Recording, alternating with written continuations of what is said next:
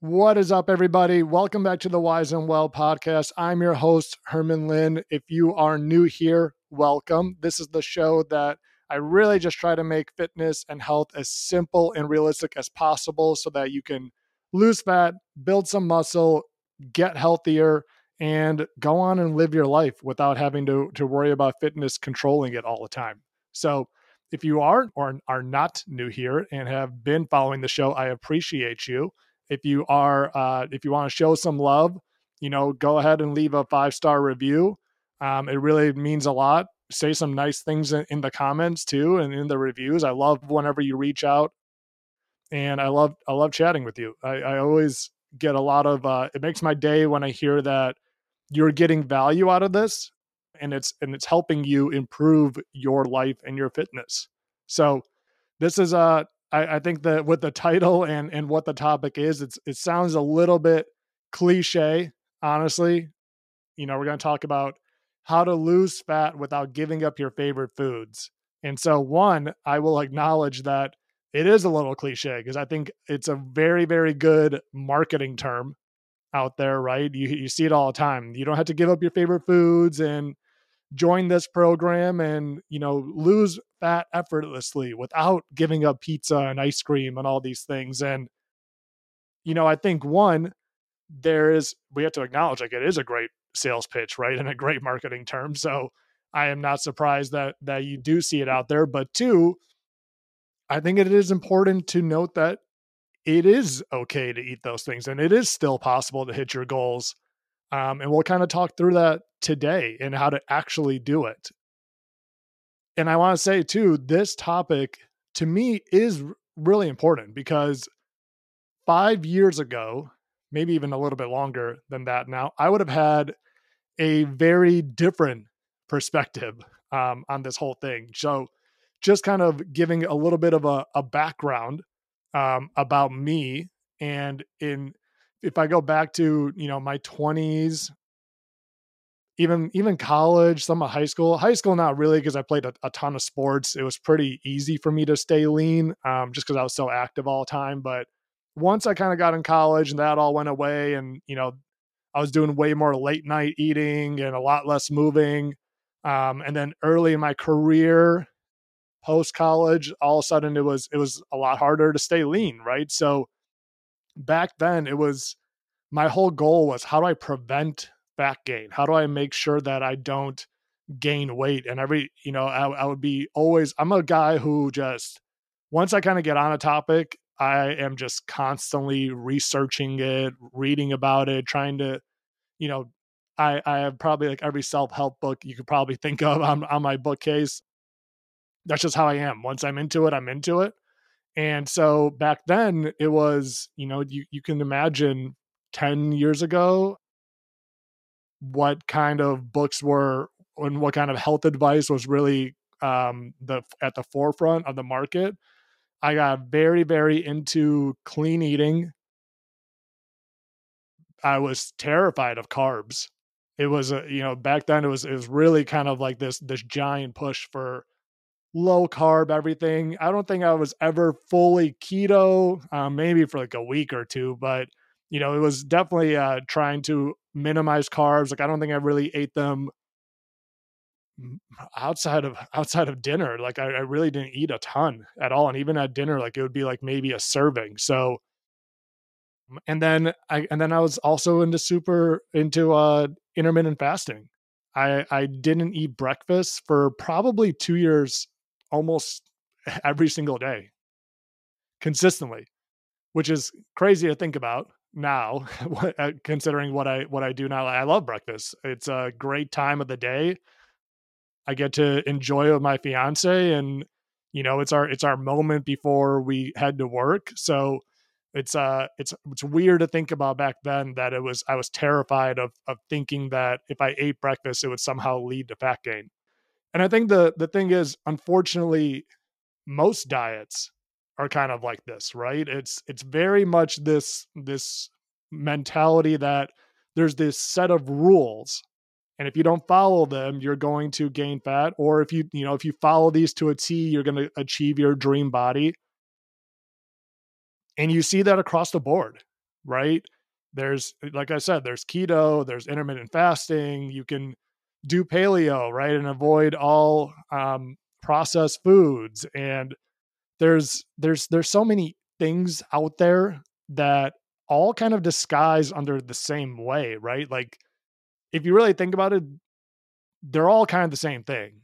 All they're doing is limiting the amount of food you can eat, which puts you into a calorie deficit. That's it. There's nothing magical about fasting. It just lowers the amount of time that you can eat food throughout the day. So likely you're going to eat less calories.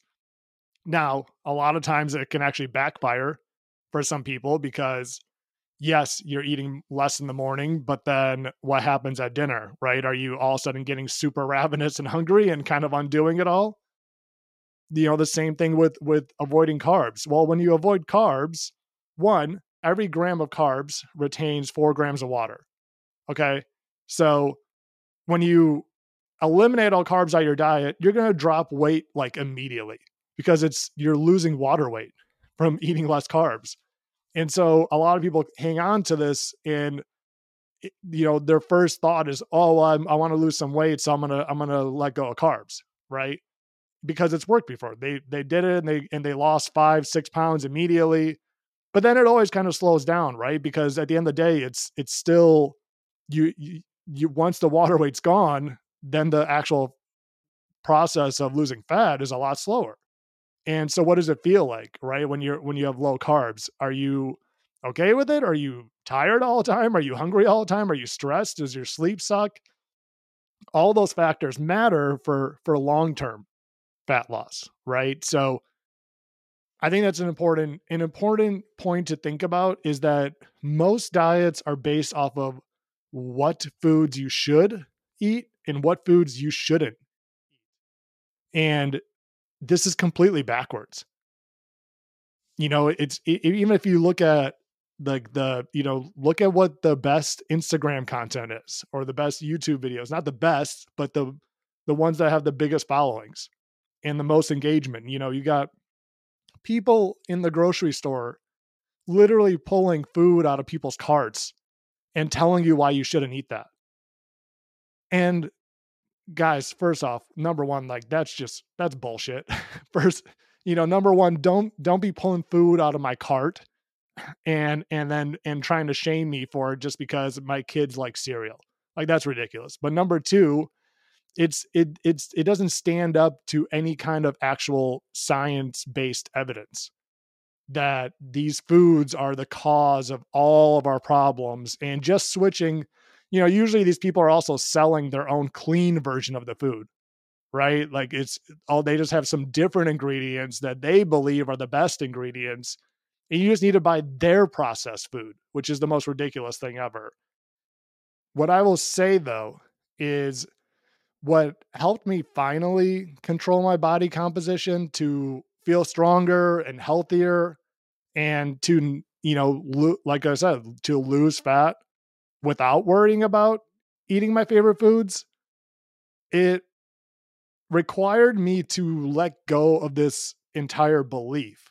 Like, not the belief of keto or low carb and not the belief of fasting, but the belief that there was this one optimal diet, this one way of eating that everybody has to eat, and these rules that exist that's like you have to do it this way. Once you kind of are able to, and we'll talk about this, we'll talk about what actually matters, but once you kind of can shift to this and let go of this belief that exists, everything becomes a lot easier because you're not constantly worrying about, when I go out to eat, okay, well, does this, how many carbs is in that? And okay, can you give me the ingredient list of that? And when you're in the grocery store, right, and you're turning over the package of every single thing and looking for the, oh, does this one have seed oils? And, once you kind of realize like all that kind of stuff is very much the cherry on top, and 95% of what matters is not that, things get a lot easier because you can focus on the big rocks and what truly matters. And that's important because I think when you have this idea that it's all about the types of food that you eat, diet and exercise becomes fear-based, right? You are doing all these things because you're afraid of what's going to happen if you eat these foods. And that is not a great way to live. If I'm like, I remember going out to dinner and being I would study the menu in the morning as we're going out, and I would be like, oh my God, like, I don't know what I'm going to get there. Like, none of this really, like that. I could get that dish, but that's got a lot of carbs in it. I could get this one, but that's got fried food in it. I guess I could get the salad, but like, is that dressing have seed oils in it? Like, it was crazy. And so we would be going out to dinner. It might be like a birthday dinner for someone that I'm friends with. And the whole time, like, I'm staring at my food, freaked out about what I'm about to eat, which is just crazy. It's not a great way to live. And I'm not I'm not saying at all that you shouldn't worry about the types of food at all.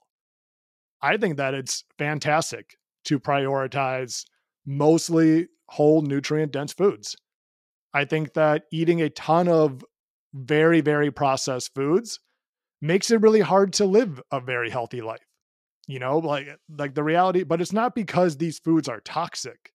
It's not because they have these chemicals and these ingredients that cause all this inflammation. And like, the reality is that processed foods, and we'll talk about this in the third point today, but processed foods are simply this really, really kind of just tasty combination of fats, sugars, salt, that when you combine all these things together that you don't really get in any kind of natural food, they're just very, very easy to overeat. That's it. And so if you're eating like 80%, a bunch of packaged foods like Doritos and Oreos and mac and cheese and all this stuff, the reality is it's just going to be really, really hard to not feel super hungry all the time. And you're likely going to overconsume calories. You're likely not going to get all the nutrients that you need because these foods, the nutrients per calorie is much lower than, say, an apple or a steak, right? And so you're just not going to feel good. You're not going to feel very healthy. And so there's, I think there's like two extremes to this though. It's just because you don't want to eat those foods 80% of the time doesn't mean you get to avoid those foods 100% of the time. And I think that's what I want to talk about today is how do we find this true like balance, right? As everybody wants to say, like, everything in moderation, right? Well, what the hell does that actually mean? So let's talk about it. So let's talk about first what is actually required to lose body fat, right? Like, I think we need to nail that down to then understand how different foods play into that. So we're going to talk about three things today in total. Number one, we have to find a way to manage overall calories. Okay. That is going to be the number one most important thing in terms of actually accomplishing the physical goal. Number two, we want to make sure that when we lose weight, we are losing body fat and not muscle. This is critical and something that we don't talk about a lot. I talk about it a lot. I talked about it a lot in the last episode, the last solo episode, but this is a super important point and we'll kind of get to it. And then number three is managing your hunger. And this is where the types of foods is going to come into play. So let's go into the first point and kind of start there. So let's talk about number one first. So managing overall calories. This is so important that we start with this one and nail this one first, because again, like I said, there's so many diets out there that give you these different rules and these different things you need to focus on and cutting out these foods, not eating during these times. But at the end of the day, they're all accomplishing the same thing. They're just a way to lower your overall calories.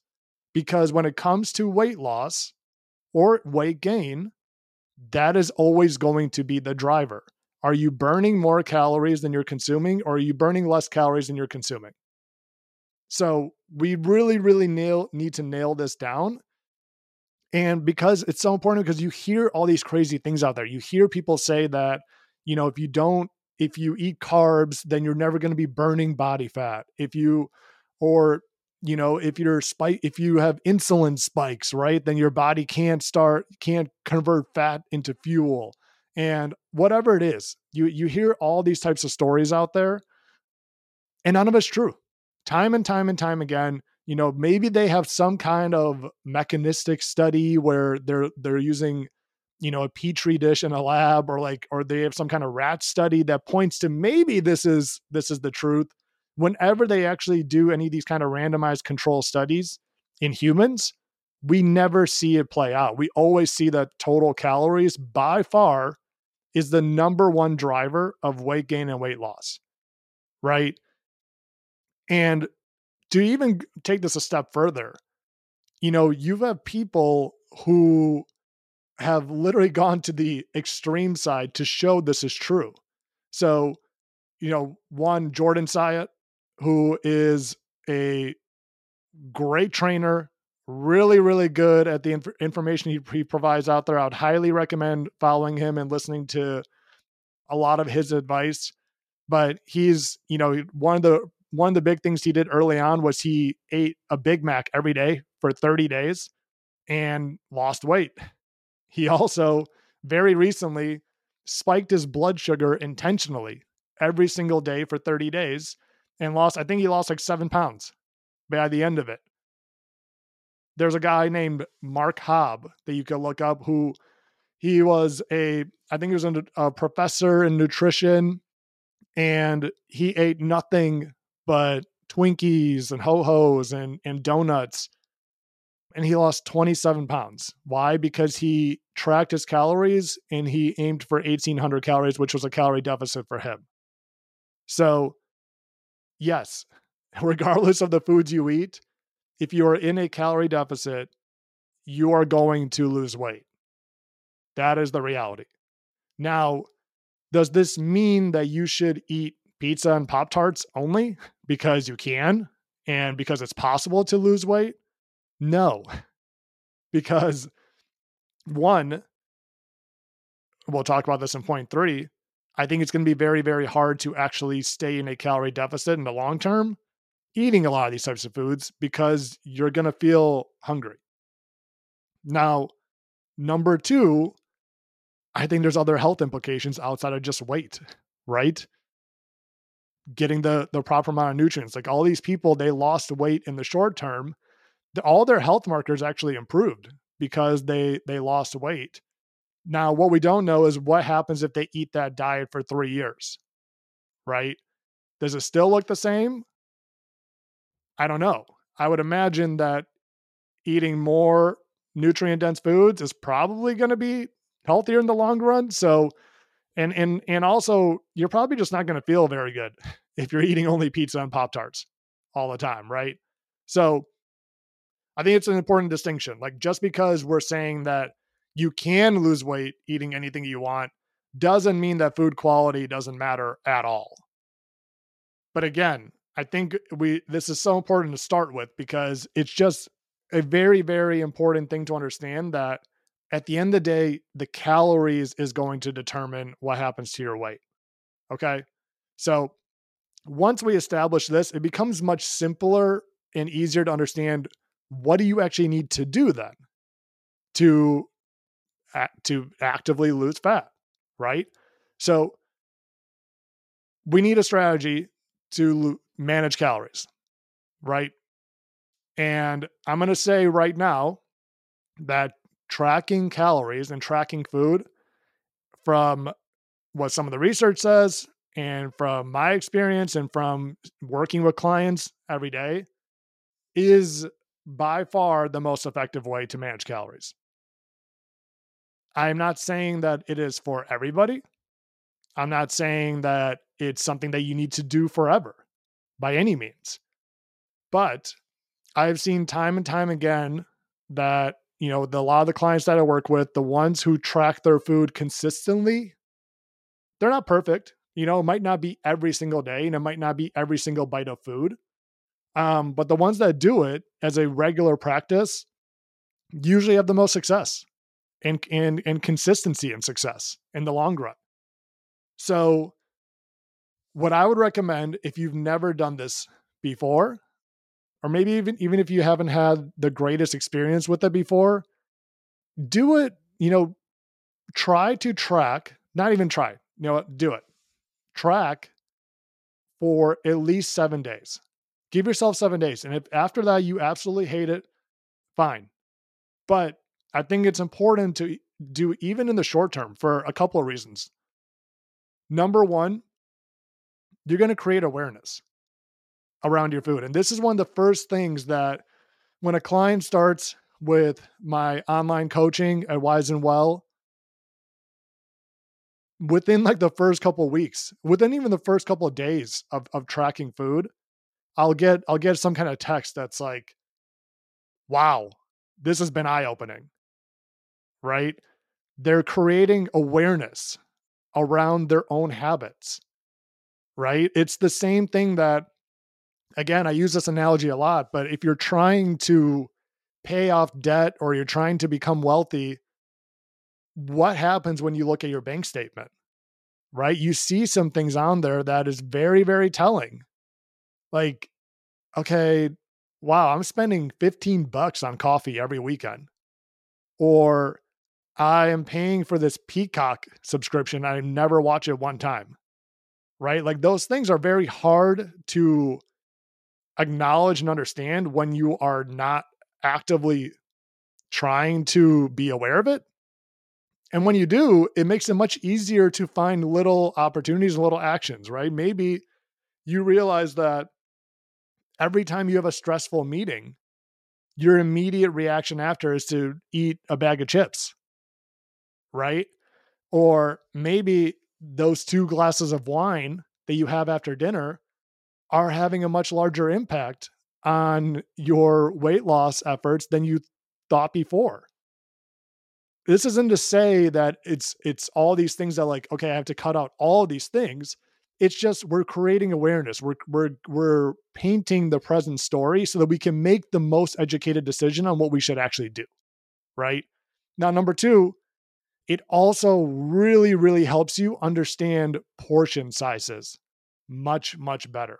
And this is so important because as we talk about, a lot of people talk about intuitive eating and listening to your hunger cues. And I think those are like great places to get to eventually. They are so hard to do when you don't know what a portion size of protein looks like or what a portion size of fats looks like, right?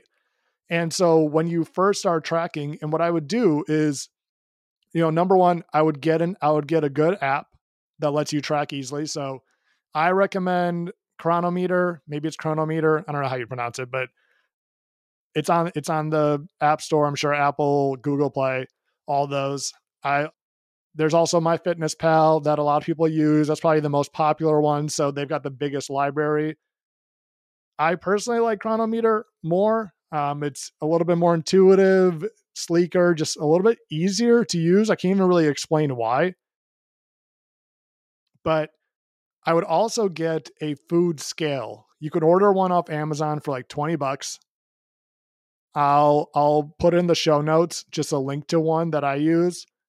And this is going to be important for this point exactly is understanding portion sizes. So when you are making your food or you're cooking it, before you eat it, just put it on the scale quick so you understand how many ounces, how many grams it is, and put it in the app. Because what you're going to notice is a couple things. Number one, you're going to realize what a tablespoon of peanut butter actually looks like.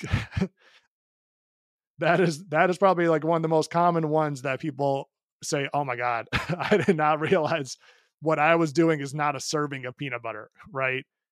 Olive oil, even, the oil they use to cook. Like as you just plop it into the pan. Well, when you actually measure out a tablespoon and realize a tablespoon's like 110 calories, that is very eye opening.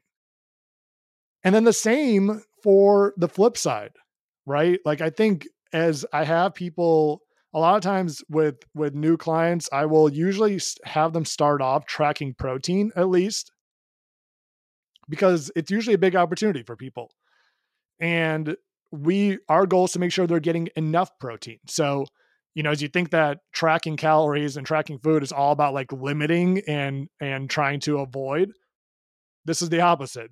We're trying to make sure that you're getting enough of something.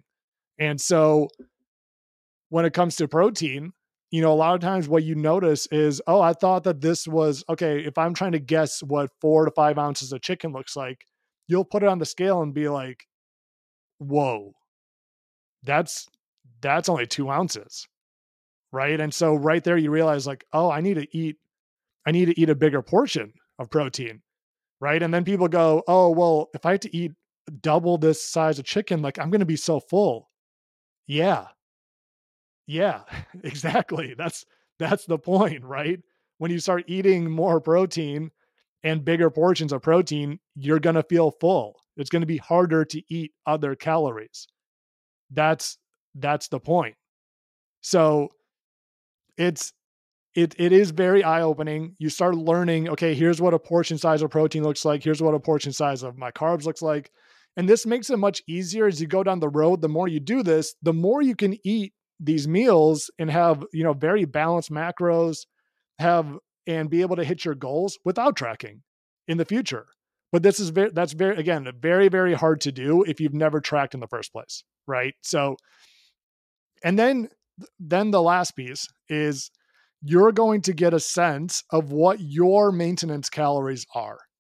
And maintenance just means that these are the calories that you eat to basically maintain your current weight, right? So there's a lot of calculators out there. Those are all kind of guesses. They're good starting places, but they're not necessarily going to be accurate for everybody. So when you track your calories, again, using a scale, using an app, um, trying to be as accurate as you can with, all the oils and everything that you're eating, then what you can do is look back at the 7 days that you tracked your calories. Now take that and take the average of those days. So let's say, you ate, I don't know, let's call it 2,400, 2,500, 2,600, right? Like kind of like all over in that range. And then when you take the average, it was right around 2,500 calories. Okay.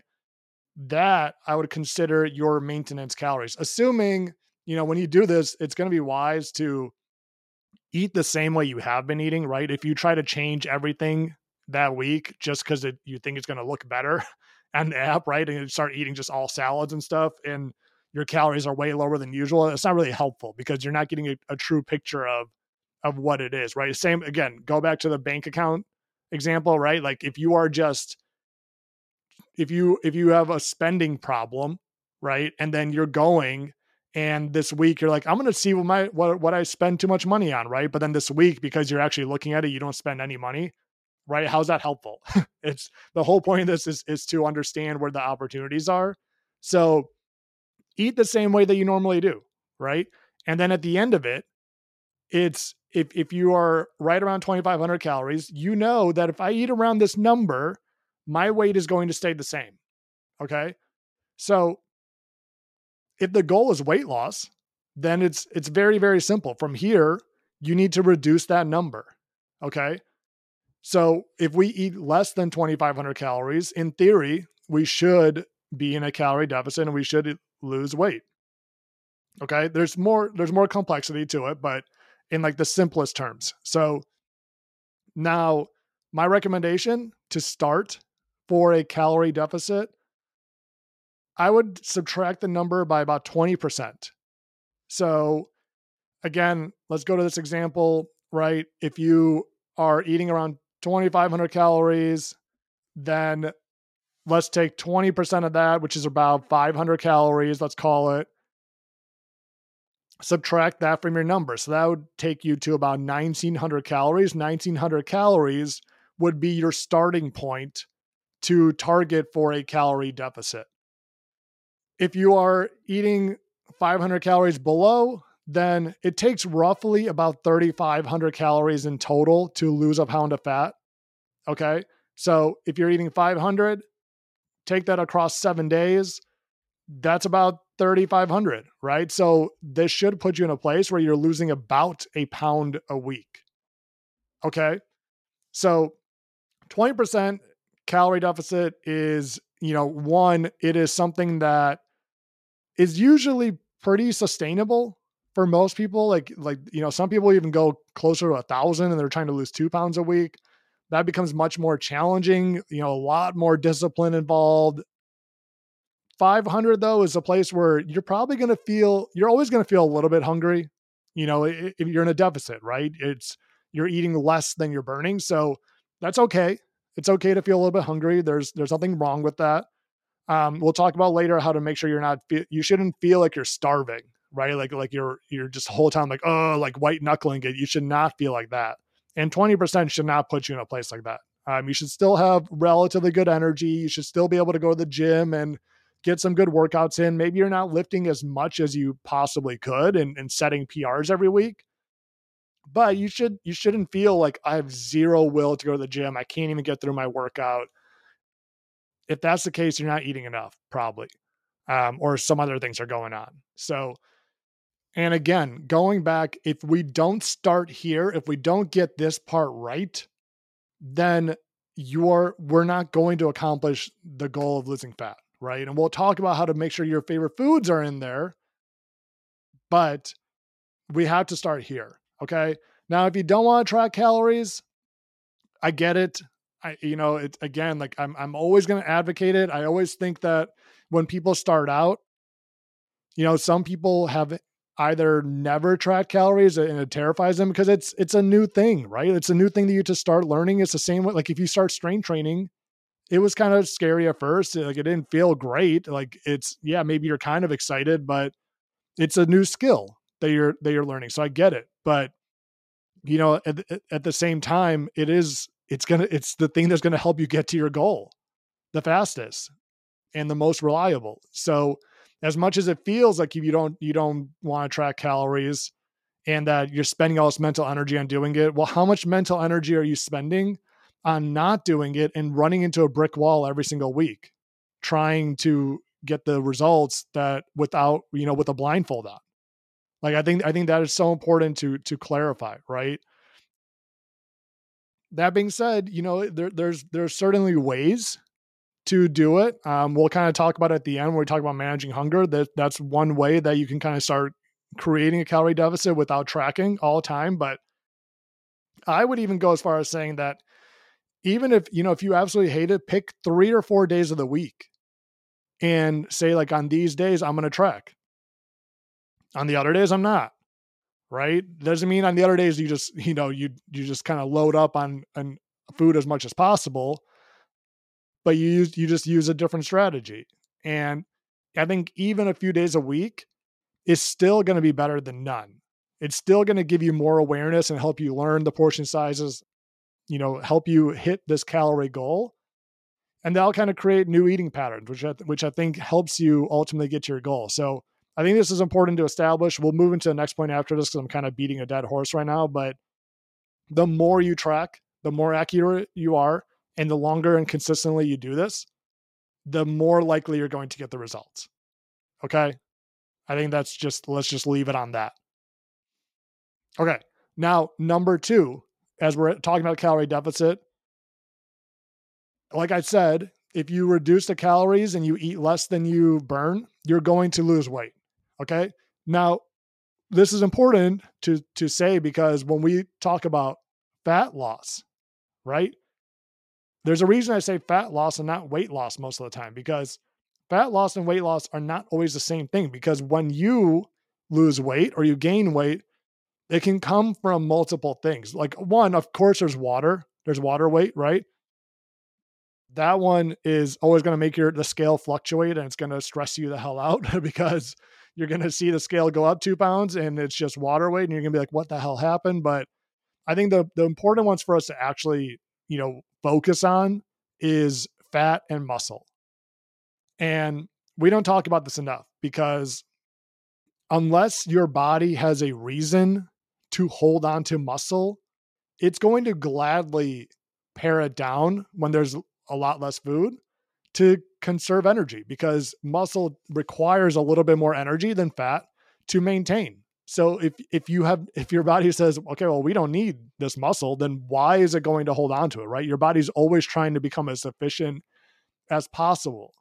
So if you just slash calories, right? Like you're just like, I'm just going to eat as little as I can. I'm going to go on the treadmill. I'm just going to run as fast as I can. I'm going to burn this all off, and I'm just going to lose weight as quickly as possible.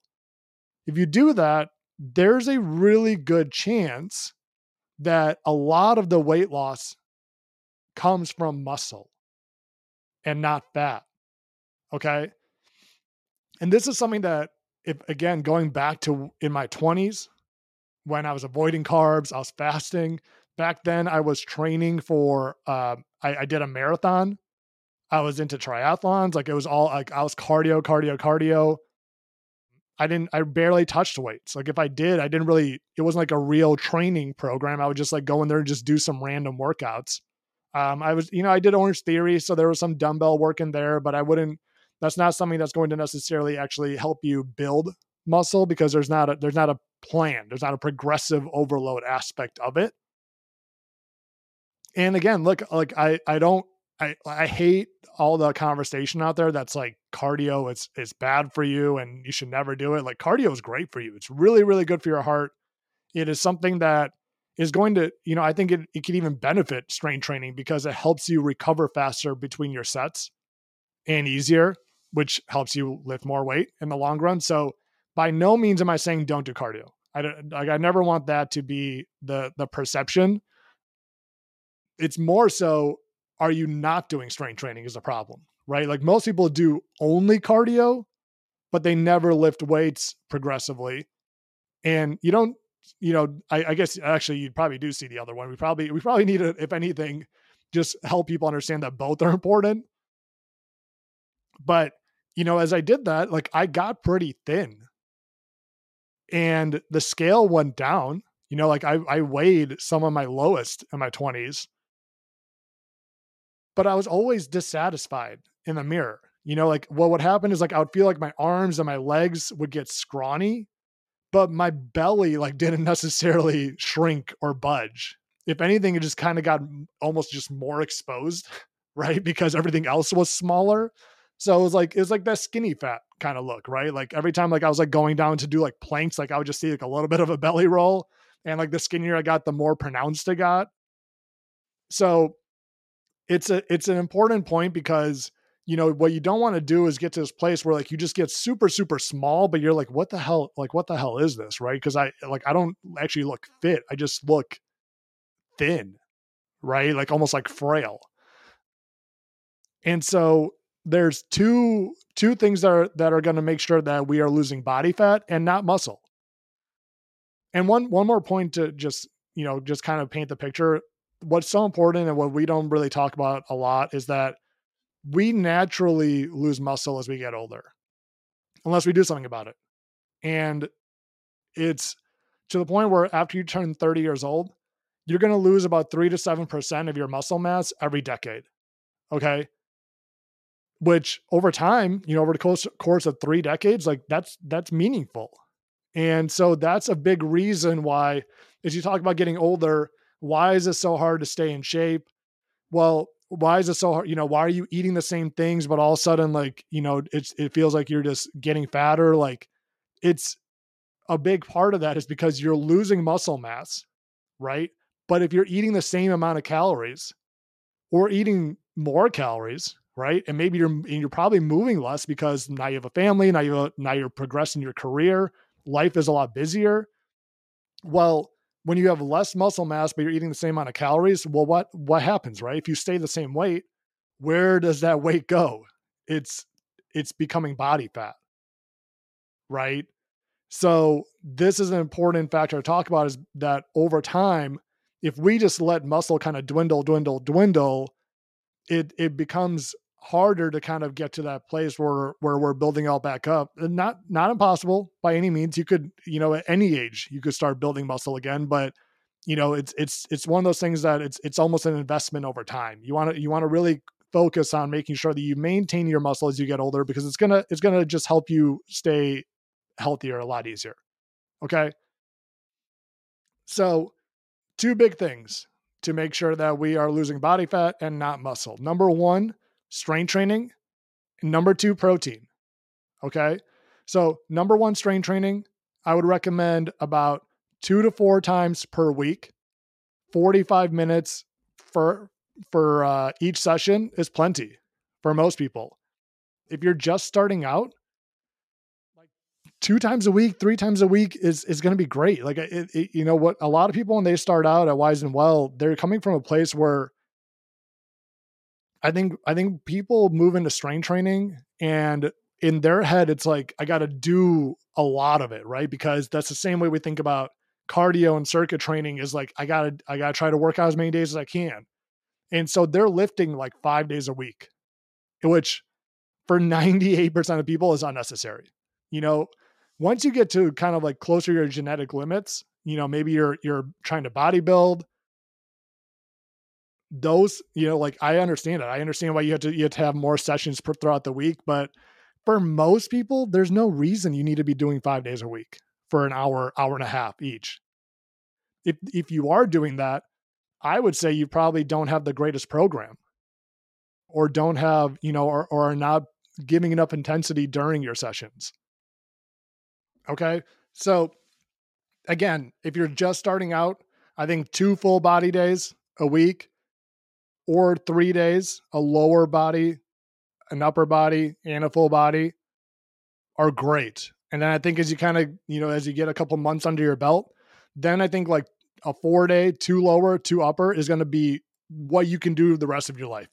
Like for the most part, honestly, there's a lot that goes into a training program, but the biggest thing that you have to really remember is you are practicing progressive overload. Okay. So you have some kind of system. You could do this with an app that you're recording your reps, your sets, and your weight each week. And then each week you're trying to increase that and do a little bit more, right? If you did 8 reps last week, do 9 reps next week. Once you kind of get to the point of like, okay, I'm doing like 12 reps this exercise, go up and wait the next time. There's, I could do a whole entire episode about this and probably will. So I'm not going to go into like excruciating detail about how to progressive overload. Or you could go back to there's a Coach's Corner episode that me and Sarah Clark did talking about this whole topic. So we won't talk about it a lot on this. But look, if you've never tracked weights, if you don't know where to start with strength training, the Wise and Well method also might be a great option for you. Like I have a lot of people that start off here are coming from a place where, maybe they were doing a lot of circuit training, a lot of cardio, and doing some kind of dumbbell work, but not really strength training, right? Like not really recording and getting stronger each week. And they come and they start and we work on the basics, right? You get all the form videos. We take the guesswork out of the actual plan, right? So they know exactly what exercises they should be doing because that is a science on its own. So that's a great place to start. Again, like I think there's many other great options out there. So reach out to me if you need a place to start with strength training and don't know what to do. Let's talk about it. And if the Wise and Well method is not for you, then I'll point you into a direction of what else could be a great starting option for you as well. Okay. So when you start lifting weights, just something to really understand it. And this is important because what you're going to see is that you're going to notice probably in the first month or two, a little bit of muscle definition, which is nice, right? Like you might see your arms pop out a little bit more. And you're like, ooh, that looks good. Maybe your back or even your legs. And you might not see the scale go down. You actually might see the scale go up a couple of pounds. And I think this freaks out a lot of people in the beginning, but it's very normal. One, you're going to retain a little bit more water from lifting. You're going to have maybe a little bit more inflammation in your body. Not bad. These aren't bad things, but be prepared that the scale might go up a couple pounds and it's okay. It's not body fat. It is your body adjusting to this new stimulus. And it's going to help you out in the long run. Even if again, like I think it's so important that if you see your body changing, if you see muscle definition, if you see that measure your waist size, if your waist size is staying the same or even decreasing, then it doesn't really matter what the scale says. Because if you're building muscle, or even, in the beginning, you can build muscle and lose fat at the same time, then great. Who cares if the scale doesn't go down 5 pounds if you look leaner, right? And feel healthier. So, okay, the second one then is protein. So, super important. Like I said, it's a big opportunity for many, many people. When I first start working with them, I typically see is that they're not eating enough protein, and they're not eating it consistently throughout the day, which is important for a couple of reasons. So, number one, the studies show time and time again that when you eat adequate protein in a calorie deficit, you hold on to substantially more muscle mass than if you don't. Okay. Meaning that when you lose weight, like we talked about, you're losing body fat and not muscle mass. Okay. So protein is a must if you want this to happen. And then number two, and again, this is going to point to point number three. I feel like I keep pointing to point number three, which is an important one. It fills you up. Okay. Protein is the most satiating macronutrient, which is super, super important. All right. So the amount you need is roughly around 0.7 grams of protein per pound of body weight. This is like this is the minimum, right? You don't have to get this exactly on. You want to try to get at least this. Okay. So if you weigh 150 pounds, take that, multiply by 0.7. So you want to get at least 105 pounds or 105 grams of protein. You can do more if you'd like, but you want to get at least that. This is going to come around to be, for most people, probably around like 1 to 2 palm-sized portions. So take the size of your palm, right? And if you have like a chicken breast or a steak, it should be like the size of that, like 1 or 2 of those per meal, right? If you're like probably like 150 to 200 pounds or more, like probably closer to that 2 palm portion. If you're less than that, probably closer to that 1 palm portion. But get at least, if you can get at least that per meal. And again, I think, like, as we go into this last point, it's important, as I say, per meal, not because like you need to space protein out for optimal muscle protein synthesis, but more so because it helps you manage your hunger. And that's point number 3. Okay. And so this is the part where if you say all that matters is calories, you're going to often miss the mark, right? Because like I said, you can eat Twinkies, you can eat pizza, you can eat Big Macs, you can eat, there's even a guy who ate only Costco hot dogs and lost weight. You could eat all that and lose weight, but it's going to be very, very difficult if you are really, really hungry all the time, right? Because eventually willpower is going to break. Why? Because some foods simply make you more full than other foods. And it's going to be important for us, if our strategy is to eat less, we want to take out as much friction as possible, right? And like I said, you're always going to be a little bit hungry in a calorie deficit. There's nothing wrong with that. Very, very normal. But there's a very big range of how hungry you can be. Like, it should not be something that like you're walking throughout the day being like, all right, I can't eat another morsel of food. Otherwise, like I'm going to break it all apart. Like, you're not going to last very long. And like I said, if it's realistically, you're losing 1 pound a week, right? Like, if you want to lose 20 pounds, we got to survive this thing and be able to do this for at least 20 weeks, right? And like probably longer, because you're not going to be perfect every week, and that's okay. So being able to manage your hunger is going to be super important, because we need to be able to do this thing for long enough to actually see results. Okay. So the goal is to minimize hunger as much as possible. The less hungry you are, the less likely you are to graze on snacks or to give into temptation on the weekends, right? All those things. So what are the foods that help minimize hunger? And this is important because as we talk about again, going back to the very, very beginning point that a lot of diets and a lot of mentalities is all about what foods do I avoid? What do I need to not eat? Right. Like what's the list of they'll give you like the list of here's the foods in green that you're allowed to eat. Yellow, that's kind of like, I don't know about these. And then there's like the red, which is like stay away, stay away, stay away. Right. That, that mentality it can work, but also it's like, why do you want to walk around with anxiety about all these foods all the time versus the opposite? The opposite is let's get more foods into your diet that are filling, right?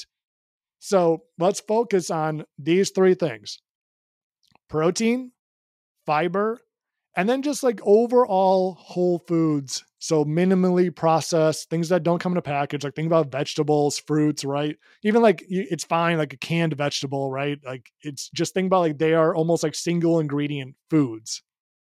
Meat, steak, chicken, fish, nuts, seeds, beans, whole grains, rice. There's a lot that like I'm sure you can imagine what I'm describing, right? But ideally you would have some of each of these on your plate. So here's how, and like let's go back quick, like just to kind of give, as I say these things, I'm like protein, fiber. I feel like it's so easy for me to say like, yeah, just get some fiber. But just to kind of paint this picture, like protein primarily, think of meat, chicken, steak, like I said, fish, pork, bison, like pretty much any meat, except the only thing I wouldn't really count is like sausage, because sausage is usually like 10 grams of protein and like 10 grams of fat.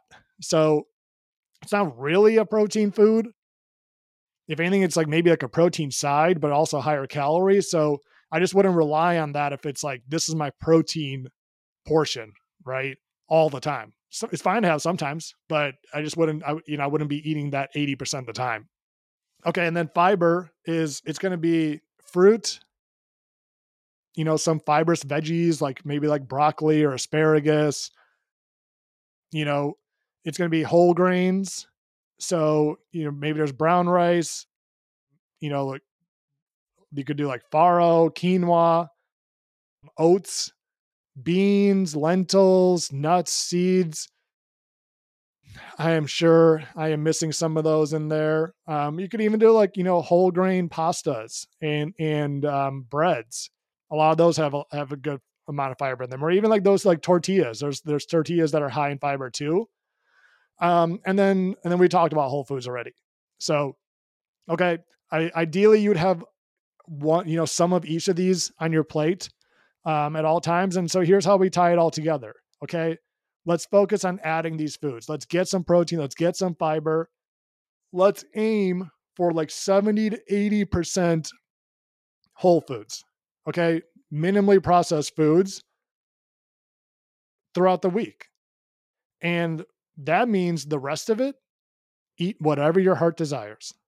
Okay. Whether that's pizza, Big Macs, Oreos, milkshakes, I don't really care. If you're managing your calories, you're eating 70 to 80% of these foods, right? It's going to be very, very easy. Not very easy, but it's going to be much less hard to stay in a calorie deficit. Okay. And that means that if you're eating pizza, you're staying within your calorie target, and you're eating more of these other foods. There's nothing wrong with eating the pizza. Okay. So if you love breakfast tacos, right? Then go ahead and get some breakfast tacos.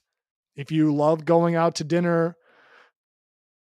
and you have your favorite Italian place and you just love the chicken parmesan there, cool. Plan for it. Get in your calorie target. Get a nice side salad on the side. You already got some protein in the chicken, okay? The rest of the day, maybe make your lunch that day. And then there's nothing wrong with eating that. And maybe you even leave some room in your calorie budget for the tiramisu after. Go for it. There's absolutely nothing wrong with it. Okay. So you can play around with it.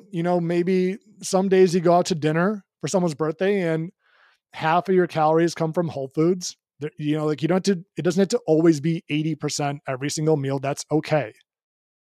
There's a lot of different ways to do this, and there's no one right answer. So just remember this. The first point, that the total calories is always going to be the priority, right? And so aiming for mostly whole foods isn't a requirement. It's just something that's going to make it easier to hit your goal. And this is an important distinction. Okay. So it's, even if you're eating 60% or 51% whole foods, like it's still going to put you in a much better place, and it's going to make it easier. Okay. So don't look at it as like something that's like, okay, he said I had to eat 80%, so I got to get this. And like, no, no, no, no. Let's focus on overall calories. Let's make sure that you're using you have a way to preserve muscle by doing a little bit of strength training, getting adequate protein in. And then let's just try to get some more whole foods in there. Let's try to get some fiber in there. And it's going to be much easier. It's going to be a lot easier to hit your goal. And then you're not going to feel like, oh, I can't eat all these foods. I can't eat I can't eat the cheeseburger that I love. It's like, no, go for it. Totally fine. Totally fine. Okay. So that's the difference. That is the difference in how most people think of diets, and how you can still lose fat and get into great shape, great health, and still eat all the foods that you love. Like, again, maybe you're eating smaller portions of them, or you're eating them less often, but there's no reason you have to cut out any food entirely. Okay. I'm going to read what a client said from Wise and Well, because I think this gives this point so important, and really encompasses everything that I've said into like 2 sentences. She says, I really love this program, and it's so different from anything that I've ever done because it's so simple and realistic. It's non-restrictive. I haven't given up any foods that I love, and I've been learning how to work them into my daily calories. That's it. Right? Like that I could have just said that entire thing and left out everything else I just babbled about for the last hour, and you would have got the gist of it. But again, I don't want you to have to give up your favorite foods. Like, that's important, because food is cultural. It's sometimes spiritual, right? It's something that we celebrate and we bond over. I love food. Like, I love trying new restaurants. Me and my fiance, like, we love finding new places and ordering something, and like having that moment where it's like, oh my God, yeah, like that was fantastic. And I love tasting menus. Like Master Chef and Chef's Table are 2 of my favorite shows. I was a prep cook in college. Like it is something that is near and dear to my heart. I love cooking every night. And if I had to just eat chicken and broccoli every night, I would be miserable.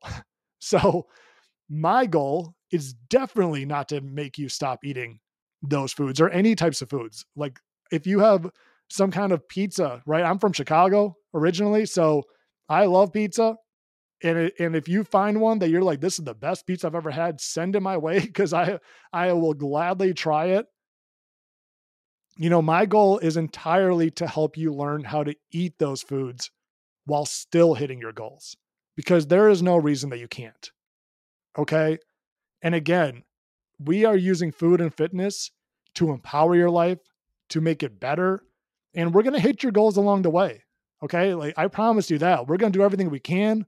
And, that might mean some sacrifices along the way, but we're going to do it in a way that makes you excited about it, and excited about life, and excited about fitness, and excited about food, because you should be, because it's good for you and it makes you feel good and it's fun.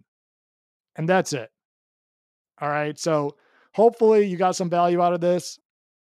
Hopefully you understand, how to lose fat without giving up your favorite foods in an actual actionable way that's not very cliche. And I hope you enjoyed this episode. If you did, again, reach out, leave a great review. DM me at wiseandwell.fitness on Instagram. I love to hear from you guys. And, if you are looking for training, if you are looking for help with nutrition and some online coaching, reach out to me directly, or go to my website at wiseandwellcoaching.com and submit an application. I'd love to jump on the call, hear about your goals, and see if we are a good fit with each other and work together. So, all right, guys, have a great rest of your day, and I look forward to chatting with you next time. Bye.